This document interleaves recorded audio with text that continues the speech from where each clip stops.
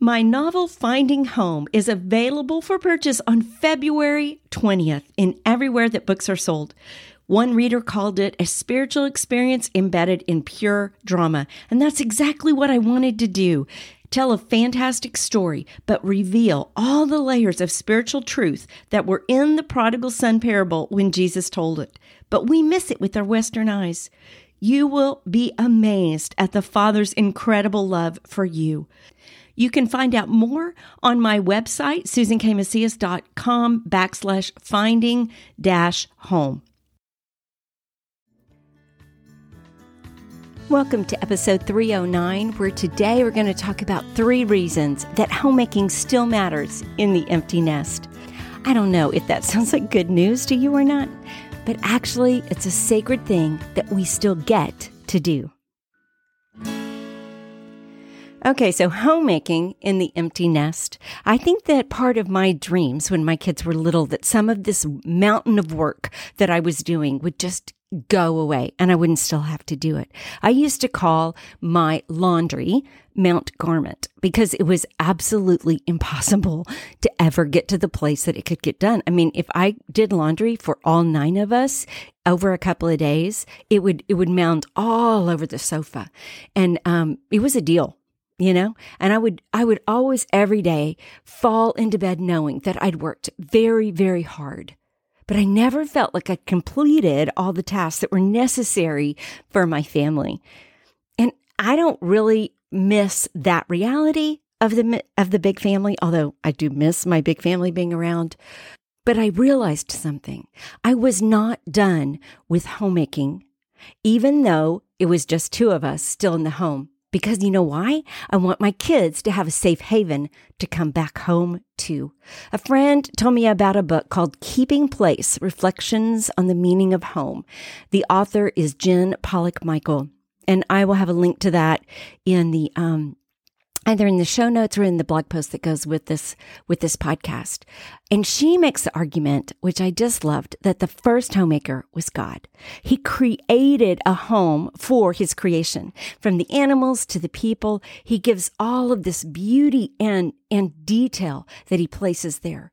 Work wasn't part of the fall. There was work before the fall ever occurred. That was the struggle of work happened after the fall. But he created, he formed, he established. I mean, think about all the colors that flowed from his brush. Just, have you ever been snorkeling with tropical fish? It's amazing. Think about all the textures on earth. Think about the rough and the sharp and the soft and the silky. All the things that he made and the scents from floral to musk. The songs from the stars to the crickets. It's just amazing, the home that God made. And then he placed us within it to produce family. And we are formed in the Creator's image. And so I also want to nurture beauty. And I want to have comfort that I can welcome family into. And I haven't aged out of that call and even that desire, even as I admit that my energy for it wanes. But it's still there. And, you know, these days, I don't know that homemaker is really that big of a deal. It's sort of out of fashion unless, like, you were a former ballerina and you have a farm, and some people know what I'm talking about, or you make your own cheese, or there is a bit of a call back to the ancient ways. But I think the principles of homemaking don't require a farm or a cow, and you don't even have to grind your own wheat. It is about place. If you are struggling, wanting to figure out how to be a homemaker, I heartily recommend my friend Allison Weeks. She has a beautiful podcast called The Art of Home. And I interviewed her on episode 45 and talking about homemaking in the empty nest. And I'll put a link up for that. And she interviewed me on what it was like for me as a homemaker through those years. And I will also link to that podcast. But she interviews moms, and you can just listen to moms and what they did as homemaking, and that will help you. If you are currently homemaking with small children, it's very encouraging. Because homemaking is its own deal. You know, it is like a job, but it's not a career. There's no 401k. There's no retirement. We don't have Homemakers United that demand equal pay for equal work. I don't know of another job that the work goes more unnoticed unless it's undone than homemaking. I mean, you just work and work and work and work. Everybody comes in and they go, oh, it looks like it's supposed to. If you didn't do it, though, everybody would wonder what had happened. There's no raises. There's no rewards. This is it. But that doesn't diminish the value of it. In fact, it increases the sacred duty, I believe. But I will fully admit that while I believe it is a sacred duty, even now, after all these years, I can still find myself balking at the unfairness. Maybe I should just go work in the corporate world and I could get accolades and somebody could give me a raise and I would be gone all day. And so I could just make money and pick up food on the way home and not have to do all this. I could hire somebody to clean my house. Maybe I'd be appreciated more. But who else gave up all that he had in order to give himself for others? Who gave up his rightful place to attend to our needs and heal our hearts? And I'm not saying that moms are Jesus in their home, but we are a picture of that kind of service. And he is definitely our role model. And he did set a very high bar. He didn't demand rights. He didn't demand his turn. He looked to the good of others, the good of me, the good of you, and then he acted out of that. So, remaining a homemaker amongst all my other jobs of the empty nest affords me a place to still follow Jesus and to still lay down my life every day. And it's a privilege to keep creating this safe haven for my family. And so I want to give you 3 specific reasons that homemaking matters in the empty nest. And I fully believe this. Number 1, it provides adult kids a solid foundation and a safe spot to come. It's the foundations that support buildings. If you don't have a good foundation, you're going to have a building that falls apart. And home can be that sturdy rock for our kids' lives. As they age and they create their own homes, having that base of support helps them as they construct their own foundation. When they are making sure someday that their own children have a safe place to land, then that our legacy that we started continues. It's a really, we want them to have that security no matter how old they get. Last year, our family did a big physical change of home base. We'd lived in the same home for 18 years, and that represented the foundation to our kids, and it was hard to change. And I was really worried about moving and about losing that sense of this is home for them. But here's what I learned.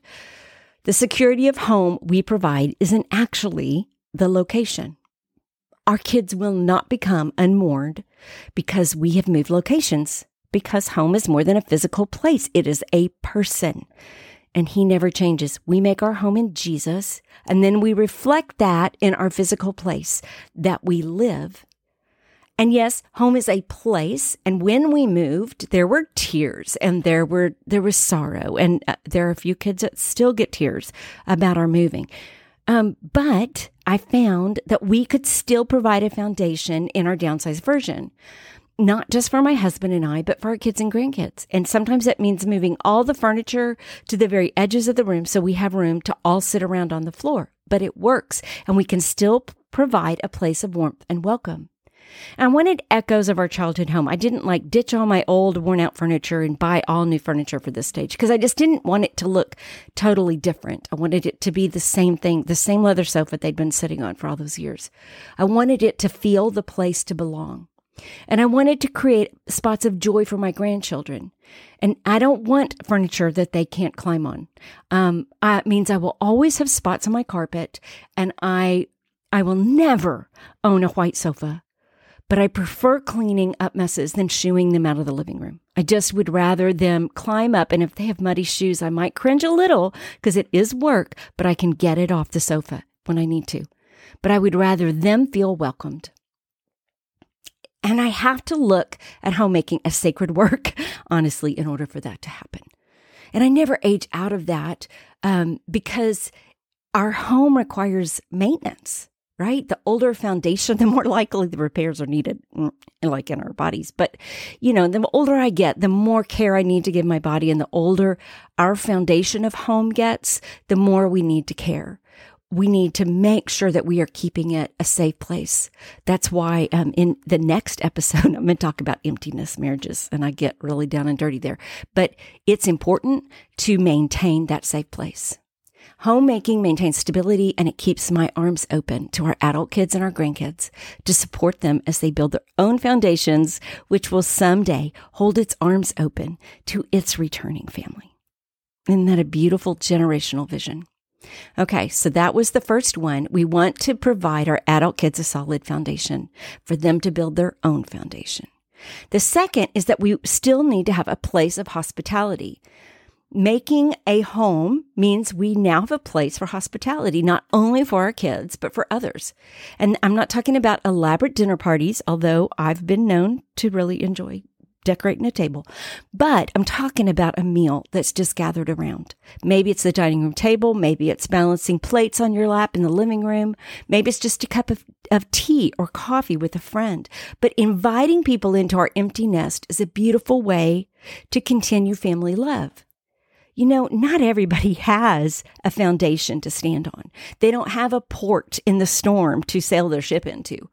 You know, look around your neighborhood and your church or at work, and who needs a spot at your table? Are there young couples that they're trying to follow Jesus, but they don't really have great examples in their lives? They might need you to invite them in.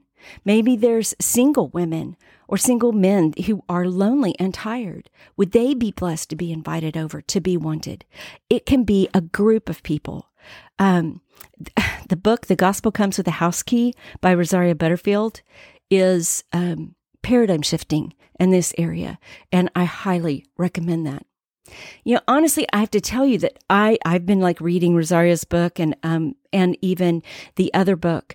It is that on home is that I really kind of figured out we hadn't been doing a very good job of hospitality as we began to have young men, young women coming over. You know, the whole dating whatever scenario created a lot of coming and going, and it was all kind of happening at the same time. And so we were always having people over, but it was usually somebody who was dating somebody else. And then it was our married kids coming back with their grandkids. And it's a beautiful thing, right? To have all your family around. But I am so impressed that I have a responsibility to take the love and foundation that we provide for our family and our kids. And I always want to have space for that. But we need to be reaching out to other people.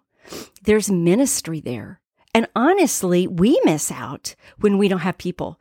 There's rich joy around the table. I mean, the best conversations we have had are long after the meal is over and we're still sitting around. We never seem to move over to the living room, to the soft chairs. We're sitting on these hardwood chairs, but we're just talking about life and we're learning from each other's stories. And that is the beauty of hospitality. And now in days of such fractured families, people crave stability.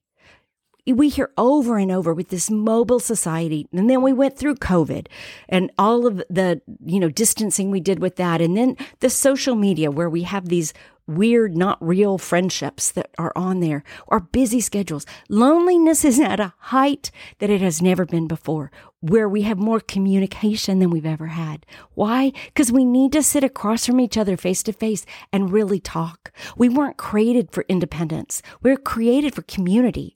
And hospitality opens the door to community. As homemakers in an empty nest, we can build, think of it like as a respite from the world, not only for our families, but for many others as well. Our homes, in whatever form they currently are, whether you still have your big, large family home or you've downsized and you're in an apartment, you can still have a welcoming place for needy people. Think about all the young adults around you and how much they would just love to be loved on. Gather a bunch of them together. Provide them all with a great meal. What young student wouldn't love a home-cooked meal? We're not done with homemaking. Let's make our empty nest as welcoming and restorative and safe as we can. It's an opportunity and it's a ministry. I'm going to put a link on my blog post as well for an episode where I interview Sue Donaldson, and she is the best for hospitality. If you feel like hospitality, I don't know where to start, listen to the episode with Sue Donaldson and check out her website. She has great resources. Okay, so we have hospitality. We're providing a foundation. Third is a very, very important thing, and that is a place of return. I've been working on my novel about the prodigal son for about a gazillion years, but one thing that has afforded me is that the more and more I read through Scripture, the more and more I see this story. You know, it's not a New Testament story. It's not, it's the new covenant that provides that. No. God's been the God of return from the beginning. And you can find the God of return in Genesis and in Exodus and Leviticus. You find it in all of the prophets. You find it in the history where God is continually calling back. And even when he gets to the final place of this long, long, long suffering of putting up with his people's sins and he punishes them, he tells them already the plan for coming back. And so our Lord is a God of return. And our kids might need to return. There's a couple of different ways this can look. One is that we've had places of hardship with our kids where they need to move back in. And so far, that's only been for kind of seasons as things have sorted out, but that's not always the case for some people. What if your child is an adult and now, and maybe even has kids of their own, and they need to move back in to stay?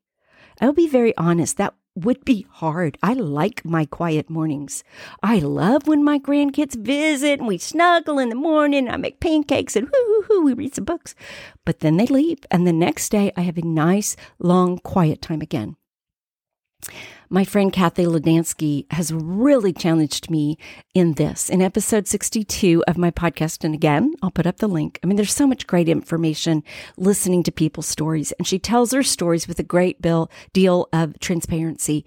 And she talks about the struggle of giving up her rights as an adult child returned to the nest, and what the Lord taught her. And I have thought of her words over and over again. So I really encourage you, if you are facing an adult child coming back and you're feeling your toes stepped on and you're feeling like that's not fair, please listen to that episode and listen to her. So we can be a place of return also for those who have turned away from the Lord. You know, if our kids have walked away from Jesus and now they want to come back, they could be messy and full of issues and problems that are going to be hard. But we need to be that place of return. What if our kids experience a marriage failure or a job loss or a disease or some earthquake that just shatters their home, whatever it looks like? Don't we want to be a solid place for them to return to? You know, homemaking matters in our empty nest years. And when I think also of why we're building this home, a place that our kids can have a solid foundation, a place for hospitality, a place for our kids to return, and maybe even a place for other kids to return. Maybe they can't return to their families. Their family doesn't hold its arms open, but maybe we can be a place that holds its arms open to those who want to come back to the Lord, that we can open our arms and say, yes, see, I have this home here. Come on in. Let's have dinner. It's just spaghetti sauce out of a jar, but I will love on you. You know, that's why our empty nest homemaking matters. And I want to shout that from the rooftop. Families are dissolving. Genders are being redefined, and living as a believer in this world grows more difficult every day. That's why our homemaking matters more than ever, because we can be this safe place in a stormy world. We can be a beacon like the lighthouse. We can be a warm hug and a nice hot cup of coffee. We can be the one solid, reliable place for our kids, for our grandkids, and for anyone else the Lord brings into our lives when they can't find anywhere else to stand.